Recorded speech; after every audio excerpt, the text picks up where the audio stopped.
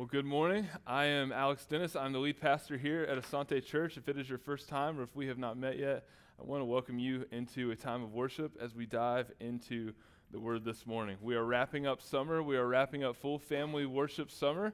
So we have had our kiddos in here from kindergarten all the way up to fifth grade, and a couple of those kiddos are no longer kiddos. They are now young men and young women who have graduated fifth grade, and they are going into middle school. And so all my middle schoolers in here, welcome. We are glad that you're joining us full time now. Super special. I see you guys, and I'm keeping an eye on you too, okay? You're not getting away with anything over there. So, well, hey, all summer long, it has been an awesome time of worship, and this morning we are going from the Sermon on the Mount in Matthew into the Gospel of John, and we are asking a question, and that question is, who is Jesus? This is one of the most important questions that we could ever ask, and it is important for us because when we know who Jesus is, when we know how he acts and reacts, when we know his character, his person, what he does, what he came here for, then we know as believers, as children, as sons and daughters of God, how we can relate to Jesus. So, who did Jesus say that he was? We find that answer in the Gospel of John. And so we are going to be in the Gospel of John today and the next 6 weeks as we look at the 7 I am statements that Jesus says in the Gospel of John. And so just a little background on the Gospel of John. The Gospel of John is written between 70 to 100 AD. This is at the end of John's life. He is in Ephesus, and he is writing in what we now know as Turkey. This is not a synoptic gospel, so the way that the Gospels go, you have Matthew, Mark, and Luke, and then you have John. These were kind of written after Jesus' death, a little bit closer to each other. They cover a lot of the same things. There's a lot of overlap within them. And the Gospel of John is written from the perspective of John at the end of his life. He has seen a lot of things take place since Matthew, Mark, and Luke were written and had been in circulation. And so not only do we get an outside look a little bit later on into the gospel, into the ministry, the life of Jesus, but we get it from someone who was very special, and that was John, son of Zebedee, the disciple whom Jesus loved, likely one of the most close people to Jesus that ever walked the earth. And so we get an inside look, and John is writing this gospel to prove one thing, and that is that Jesus is the promised Messiah, that Jesus is the Son of God, and that if we believe in him, if I believe in him, if you believe in him, that we have eternal life. But the only way that we receive eternal life is in believing in Jesus. So that's the Gospel of John from 30,000 feet. We have to ask the question now, okay, that sounds great, but where are we picking up this morning? We are going to be in John chapter 6, so if you have your Bibles, go ahead and turn there. If you got your Connect cards, get ready to take some good notes this morning. We are going to be starting in John 6, verse 25. But up until this point, we see that Jesus feeds the 5,000 with a couple loaves of bread and a few fish and a little lunch sack that a little boy brings to the disciples. And it's not just 5,000. It was 5,000 men that were present because that was what was recorded at that time. But it's thought that there were 12,000 people there that Jesus fed when he performed the miracle of feeding the 5,000 that we know of. And this isn't Jesus just breaking a little piece of fish off and saying, here's a little fish stick and here's a little breadcrumb and all right, I hope you get full on that. No, there wouldn't even have been enough scales on that fish for 12,000 people. No, we're talking about Jesus miraculously multiplying these loaves, multiplying the fish to feed the people that were there. And we see in that Jesus meets a need. We see that these people are ecstatic. We see that they are excited. This guy just took a few loaves of bread and some fish and fed all of us. I'm talking all of us until we were full, and not even until we were full, but we were full, and then we had some leftovers. How awesome is that? And after that full day of ministry, Jesus sends his disciples across the Sea of Galilee because there's more ministry to do. There's more work to be done. And so they take off, and he says, hey, I'm going to meet you guys over there. And so they take off on a boat like normal human beings, and Jesus just says, all right, I'll see you on the other side. And in the middle of the night, when the storm is raging and the waves are high and they are crashing, they see Jesus out on the water, and they think, oh my goodness, is that a ghost? And Jesus gets in the boat, and it says immediately they were on the other side. Now, the bad news for the exhausted disciples and Jesus, who just walked half of the Sea of Galilee to get in the boat with his boys who were terrified to get to the other side, is that everyone else, the 12,000 people that were on the other side of the Sea of Galilee that they just fed, they had boats too. So these guys are completely tired, completely exhausted, and now there's even more expectation for this Jesus, this guy who can feed everybody. And guess what? They want to be fed. So that is where we start off this morning. We are in John chapter 6, verse 25.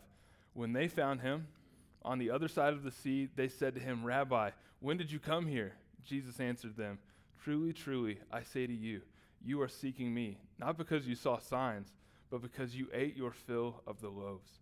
Do not work for food that perishes, but for the food that endures to eternal life, which the Son of Man will give to you.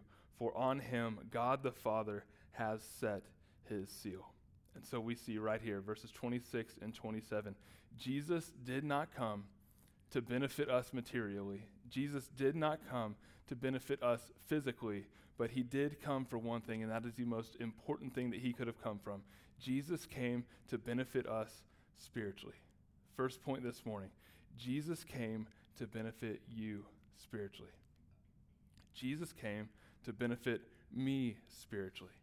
Jesus didn't come to just pass out bread over and over and over again so that we could be fed, so that we could be full, and like any good Chinese meal is just gone within 30 minutes to 4 hours, and then it's, all right, we're hungry again. Now, it's not just Chinese food. I just recently had Chinese food. I'm not sure why that came to my mind first, but it was delicious. And if you haven't been to Panda Express, I'm not sure that's legit Chinese, but they're not sponsoring this sermon either. It was good, though. But after I ate that meal, you know what? I was hungry. And I was thinking, you know what? That orange chicken was good. I bet that honey sesame chicken would be even better. And so what did I want to do? I wanted to get back in my truck. I wanted to go back to back to Panda Express, back to Orange Chicken Hut, and get some more food because it filled me. And then once again, I was hungry. Jesus didn't just come to meet physical and material needs. He came to meet spiritual needs. And when he meets our spiritual needs, there are certainly byproducts of Jesus meeting those needs that do meet our physical needs, that do meet our material needs. Now, the strategy, part of the mission, part of the way that we do things as a church, what we've said from the very beginning and that we will continue to say after sermon, after sermon, after sermon, is that when we go to minister to our community, when we live life, when we love people, because God loves us, we do life in community, we live alongside other people, we meet physical needs, we meet emotional needs. And what have we said every time? We get that from Jesus throughout the gospel. You meet a physical need, you meet an emotional need, and it opens the door to a spiritual need being met. And when that door swings open, then Jesus can slip in with the good news of the gospel, and then boom, a spiritual need is met. The most important need that we have in our life is for Jesus, and only he can meet it. And every need that is met for us, whether it is physical, whether it is material, and ultimately spiritual, is meant for us as believers and for people who have yet to come to know Jesus, to press deeper into Jesus, to come into relationship with him, and then grow deeper into Jesus. And so every time Jesus shows up in your life and he meets a need, respond with praise, respond with gratitude. Jesus, thank you for this, and dive deeper into your walk with Jesus. Now, there will be physical benefit. There will be material benefit for us as believers. We know that right now, our needs will be met on a day-to-day basis. It doesn't mean that we're going to end up Bill Gates rich. This is not a prosperity gospel that Jesus is preaching. This is not a name it, claim it kind of thing. This is, I will take care of your needs day to day. You don't have to worry about these things because I've got you. You are my son. You are my daughter. I have you in my hands. I will make sure that you are clothed. I will make sure that you are fed. I will make sure that you are taken care of day after day after day.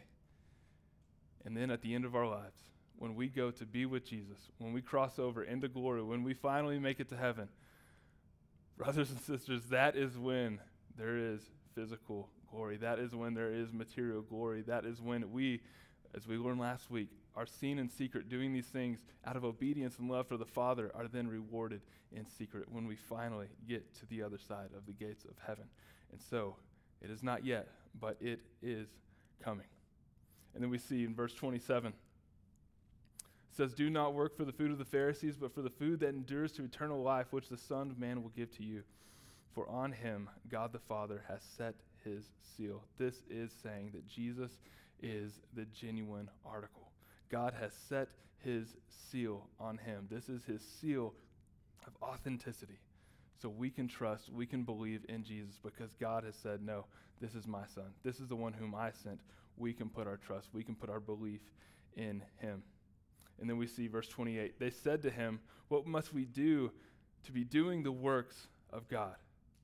Verse 29, Jesus said to them, "This is the work of God, that you would believe in him whom he has sent."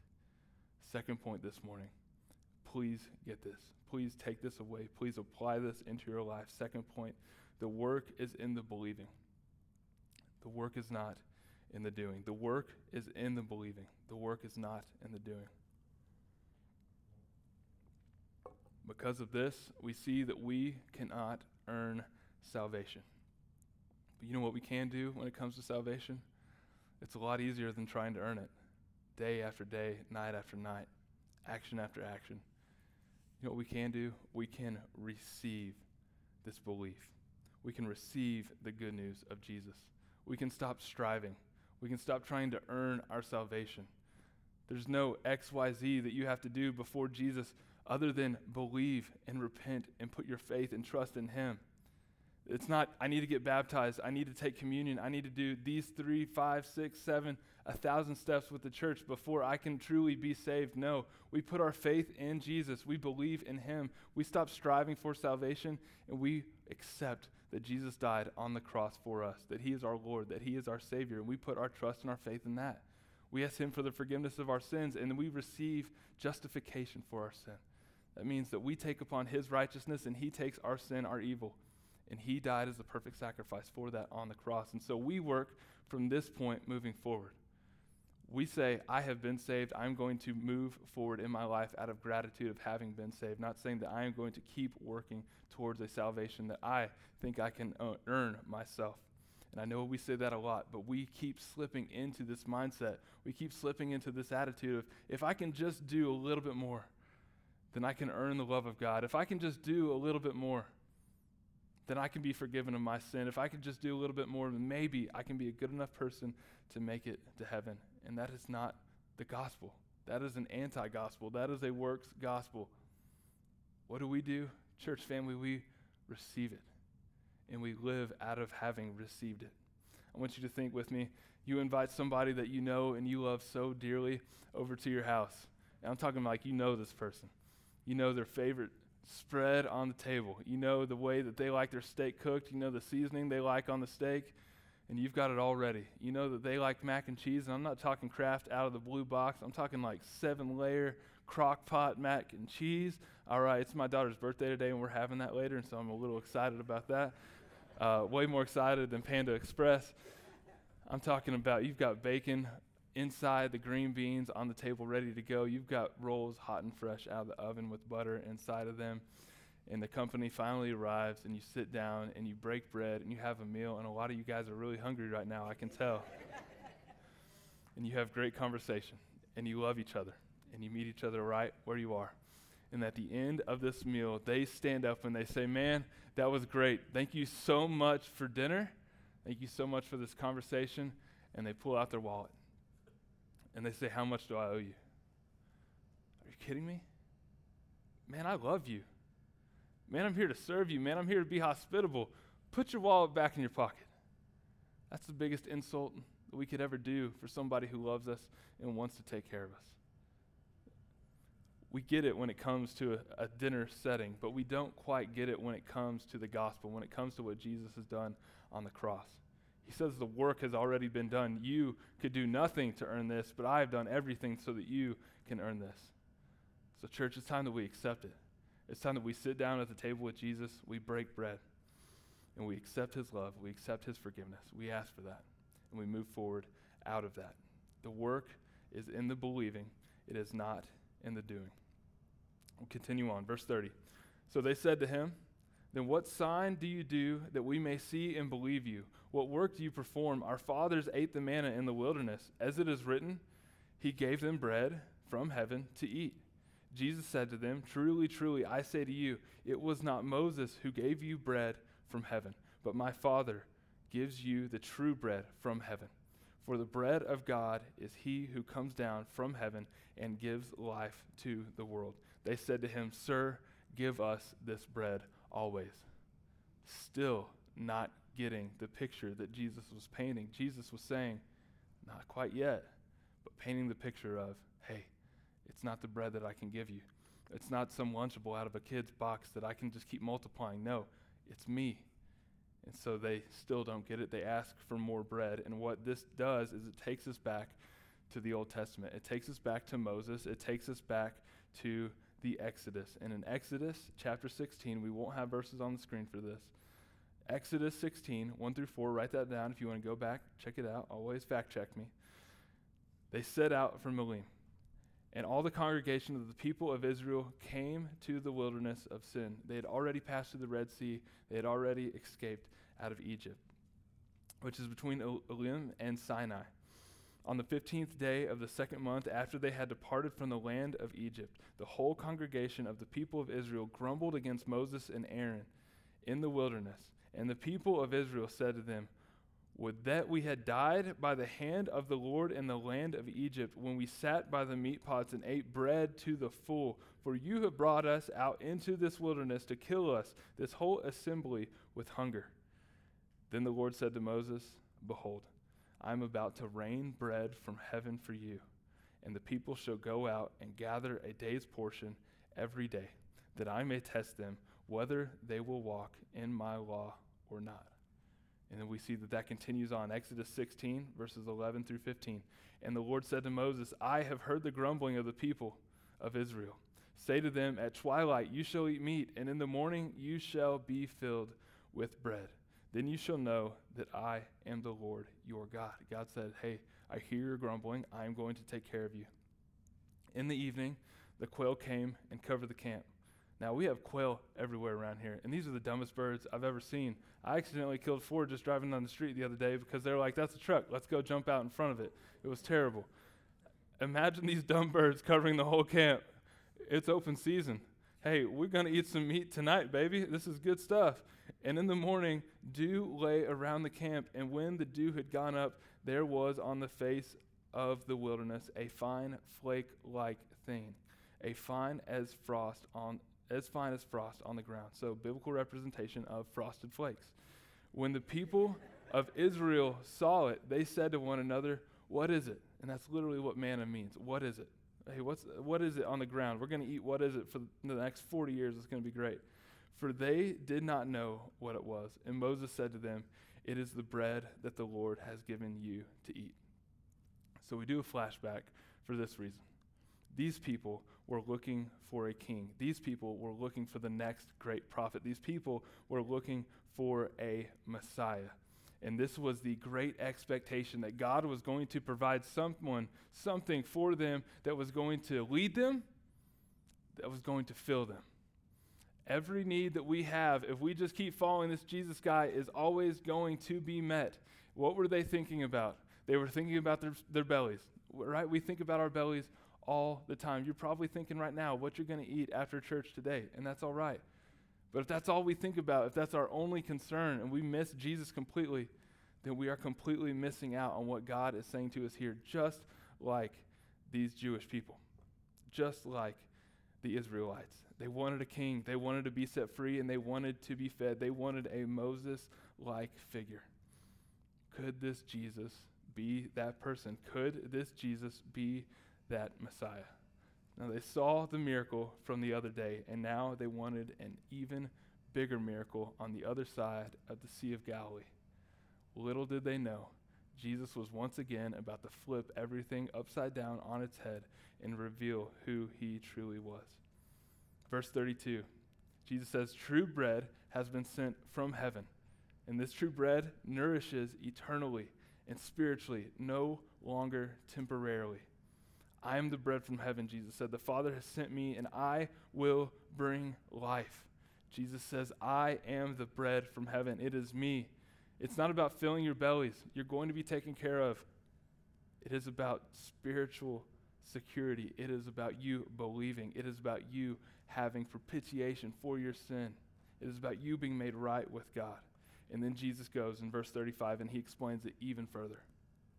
Jesus said to them, I am the bread of life. Here it is. I am the bread of life. Whoever comes to me shall not hunger, and whoever believes in me shall never thirst. But I said to you that you have seen me, and yet you do not believe. All that the Father gives me will come to me, and whoever comes to me I will never cast out.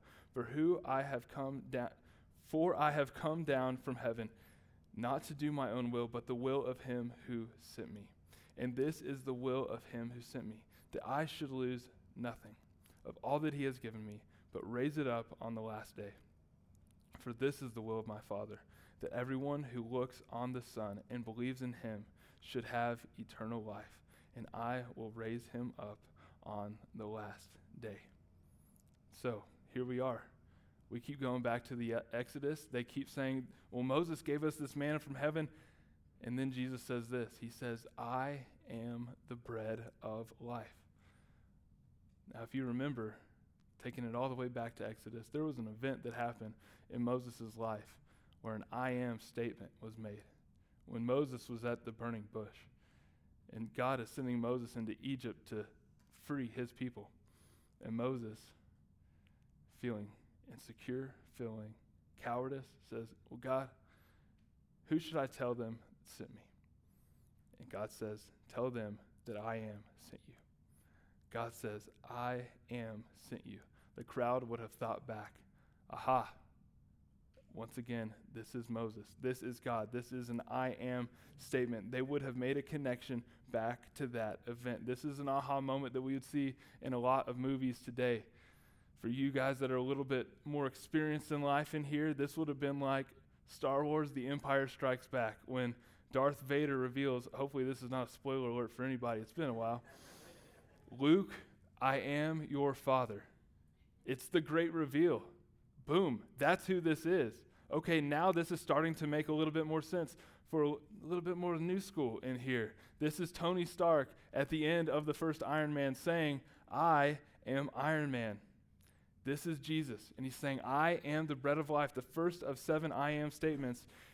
And when he says, I am the bread of life, he's saying that I am all that you need. I came to fulfill. I am Christ, and Christ is your reward. And he also says, verse 37 through 39, that he will not lose us. Now this is awesome. This is where we can have confidence. He will not lose us. If we have faith, if we have believed, then we are secure in our salvation when it comes to Jesus. This means that we cannot out-sin our savedness. Now, hear me. This does not mean that we go on in life after coming into relationship with Jesus, being justified, intentionally sinning, pursuing sin, pursuing a dark, dirty, evil life. What this does mean is that we will unintentionally sin, and there will still be times where we intentionally sin, but that sin is still covered by the blood, by the work of Jesus on the cross. And so if you are in this room today and you are worried about your salvation, you have come into relationship with Jesus and you might have wandered off like the prodigal son. I want you to know, just like the prodigal son, as the father sees him running back over the hill, that the father runs to him. The Father loves you so much that he sent his son to die for you, and nothing can take that away. Nothing can take away that free dinner that you made for your friends because you love them. You gave that to them, and you receive it. Now, this also means that we still sin. There are no perfect people. If you are a perfect person, you are not allowed in this church because you're going to ruin everything, okay? We got a good thing going here. We're messed up. We're broken people. We need the love. We need the grace of Jesus, and we're going to live in that. And we're going to walk out of that. We are forgiven. There is grace. So how do I know if I am saved? Maybe that is a question that you are asking this morning. Let's ask ourselves some questions. It's always good to know, always good to reassure. Do I have faith and do I believe that Jesus is the Son of God? Have I trusted in Jesus for the forgiveness of my sin? Is Jesus my Lord? Translated, is Jesus my master? That means, do I obey him? Do I do the things that he does? Does my life look like his? If yes, to those questions, truly, genuinely, guess what? Then yes, you are a believer. If no, you don't have to leave this place today wondering, questioning, being insecure about your salvation. Let's talk about that. Let's work through that. We want you to be secure in your eternity and where you will go, because once you are his, he will not lose you. And then in verse 40, we see that Jesus came to do God's will. Third point this morning, Jesus came not to fill, but Jesus came to fulfill. Jesus came not to fulfill, but Jesus came to fulfill. I guess fulfill is not a word. Fulfill, that's a little bit better. Jesus came to bring eternal life. We need to know that. We need to celebrate that. Jesus came to raise up believers with him. That is the will of the Father who sent him. This was his job. This was his purpose on earth. And in Jesus' message to what he is saying to this crowd that is surrounding him, asking him for more bread, give us more bread. I want that kind of bread, the bread that I'll never be hungry again. Jesus is saying it is not about the temporary fix. It is about the eternal fix. It's not about the fun life. It's not about the good life. It's not about the productive life. It's not about the easy life. It's not about the rich life. It's not about the relationally intimate life. It is about the true life. And true life can only be found in Jesus. You will not be happy just getting more parts for your truck to make it look better. You will not be happy throwing yourself into another game. You will not be happy throwing yourself into another bottle or popping another pill. You will not be happy by surrounding yourself with people who do not bring life to you, that are not living in the truth and in the life. True life can only be found in Jesus. And so if you are looking for something to fill that gap, to fill that void in your heart, in your mind, and you have not found it yet, then start looking at Jesus. The only one who was ever designed to fill that gap, to fill that void. He is our fulfillment. He is our satisfaction. And so the question is, what are we filling our lives with? What is it that we're spending time on? What is it that we've taken off the throne, Jesus off the throne, and we put up on his throne? What are we filling our lives with? What are we filling our marriages with? What are we filling our kids with? What are we filling our friends with? And will it last? Does it have any staying power? If it's not Jesus, it doesn't. Will it lead to eternity? If it's not Jesus, it won't. Will it leave them empty? Will it leave them searching? Will it leave them coming back for more and more and more? I just need one more hit of this. I just need one more Amazon order for that. It all leads to emptiness at the end of the day if it is not in Jesus. Jesus is the only thing that will leave us fulfilled. So we continue. Verse 41, we'll close with this. So the Jews grumbled about him because he said, I am the bread of life that came down from heaven. They said, is this not Jesus, the son of Joseph, whose father and mother we know? How does he now say, I have come down from heaven? Jesus answered them, do not grumble amongst yourselves. No one can come to me unless the Father who sent me draws him. And I will raise him up on the last day. It is written in the prophets, and they will be taught by God. Everyone who has heard and learned from the Father comes to me. Not that anyone has seen the Father except he who is from God. He has seen the Father. Jesus is restating everything, making it more clear, more explicit. Truly, truly, I say to you, whoever believes has eternal life. I am the bread of life. Your fathers ate from heaven, so that one may eat of it and not die. I am the living bread that came down from heaven. If anyone eats of this bread, he will live forever. And the bread that I will give for the life of this world is my flesh. Fourth and final point. We consume Jesus by being consumed by Jesus. We consume Jesus. We take of the bread. We eat of his flesh, as he is describing here. Not literally, but symbolically. We consume Jesus by being consumed by Jesus. So how are we being consumed by Jesus? Let's just for a second look at our days. Are we spending time in God's word? Are we spending time in open conversation, connecting with God? Are we communicating to him, God, here is what's going on in my life. Here is where I need you. Here's what's going on in the lives of the people in my church, of my family, of my loved ones, of people in my neighborhood, people in this community that need you. Will you intercede? Are we spending time in the Word? Are we reading God's Word? Are we opening up our Bibles, or are we just taking someone else's word for it? If the only time you spend in Scripture in the week is on a Sunday, you will not survive as a Christian. If the only meal you ever ate was on a Sunday morning, you would not make it 2-3 days into the next week without getting incredibly weak and eventually falling flat. And eventually, you keep it up long enough, you're going to die. For a lot of us in here, that's what our spiritual lives look like. We don't spend time in the Word. We only spend time taking someone's word about what the Word of God says. So, let's dig in to the Word. Are we spending time in the Word? Are we spending time in prayer? Are we talking to God? Are we seeking to just be fulfilled, or are we seeking to be filled? I got that backwards. It's okay. Are we seeking to be just filled, or are we seeking to be fulfilled? Fulfilled. We're going to get there eventually, guys. I want you to do this, all right? Just a moment of vulnerability. I'm not going to have you raise your hands or anything like that. Everybody pull out your Connect card. Pull out your pen. Tear off the little part down at the bottom.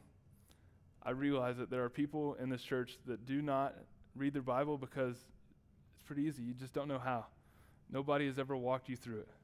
I don't want that to be your story.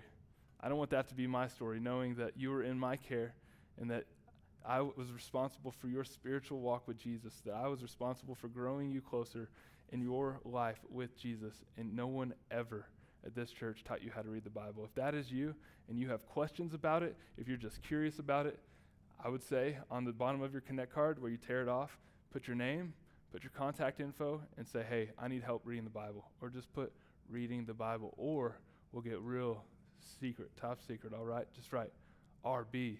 Some people will think it means running back, but we'll know. It means reading the Bible. Also, when it comes to prayer, I think there's a lot of weirdness surrounding prayer. Like, I've got to say these right things, and sometimes it's got to be in Latin or some other language. I'm not really sure. We come from a lot of different religious backgrounds here. What I'm saying is, praying is just talking to Jesus. It's just being open. It's being honest. It's being raw. It's being real, just like we talked about last week. If you are curious about prayer, if you feel like you can't go before Jesus and talk to him for whatever reason, I want you to write PR on there. Don't just write P. Write PR on there so that we can talk about what it looks like to pray. I'll reach out to you this week. We'll email you. But we want to make sure that you are growing closer to Jesus, that you are loving him. Let's pray. Jesus, we love you. We so desperately, desperately need you. We need to be fulfilled. We don't just need to be filled, Jesus. Thank you that you are the bread that came. Not to take care of our physical needs and material needs only, but to take care of the most important need that we have, and that is our spiritual need. That we are sinful people, that we need forgiveness. We need to be put back in right relationship with God. And Jesus, we thank you that you lived a perfect life, and you were the perfect sacrifice, and you took the cross so that we could be put back in that right relationship. God, we thank you that you love us so much that you sent your son Jesus to die on the cross for us. And God, I would pray this morning, if there's someone here that is not in a relationship with you, that has not started that amazing adventure with you, Jesus, that you would call them into relationship with you. And if that's you in here this morning and you have your Connect card and you're just curious about it, if you have questions about Jesus, let us know. If you want to start a relationship with Jesus, let us know. Just check that off and turn all those Connect cards in to the generosity box, the giving box at the welcome area. Jesus, this week, show us what we are filling our lives with, the idols that we kick you off the throne in our lives for, and we replace you. Show us the things that we are filling ourselves with that leave us empty. And Father, help us to identify, come up with a plan, and execute that plan to get rid of those things and put you back on the throne, to be fulfilled by you, Jesus. We love you. We pray these things in your name. Amen.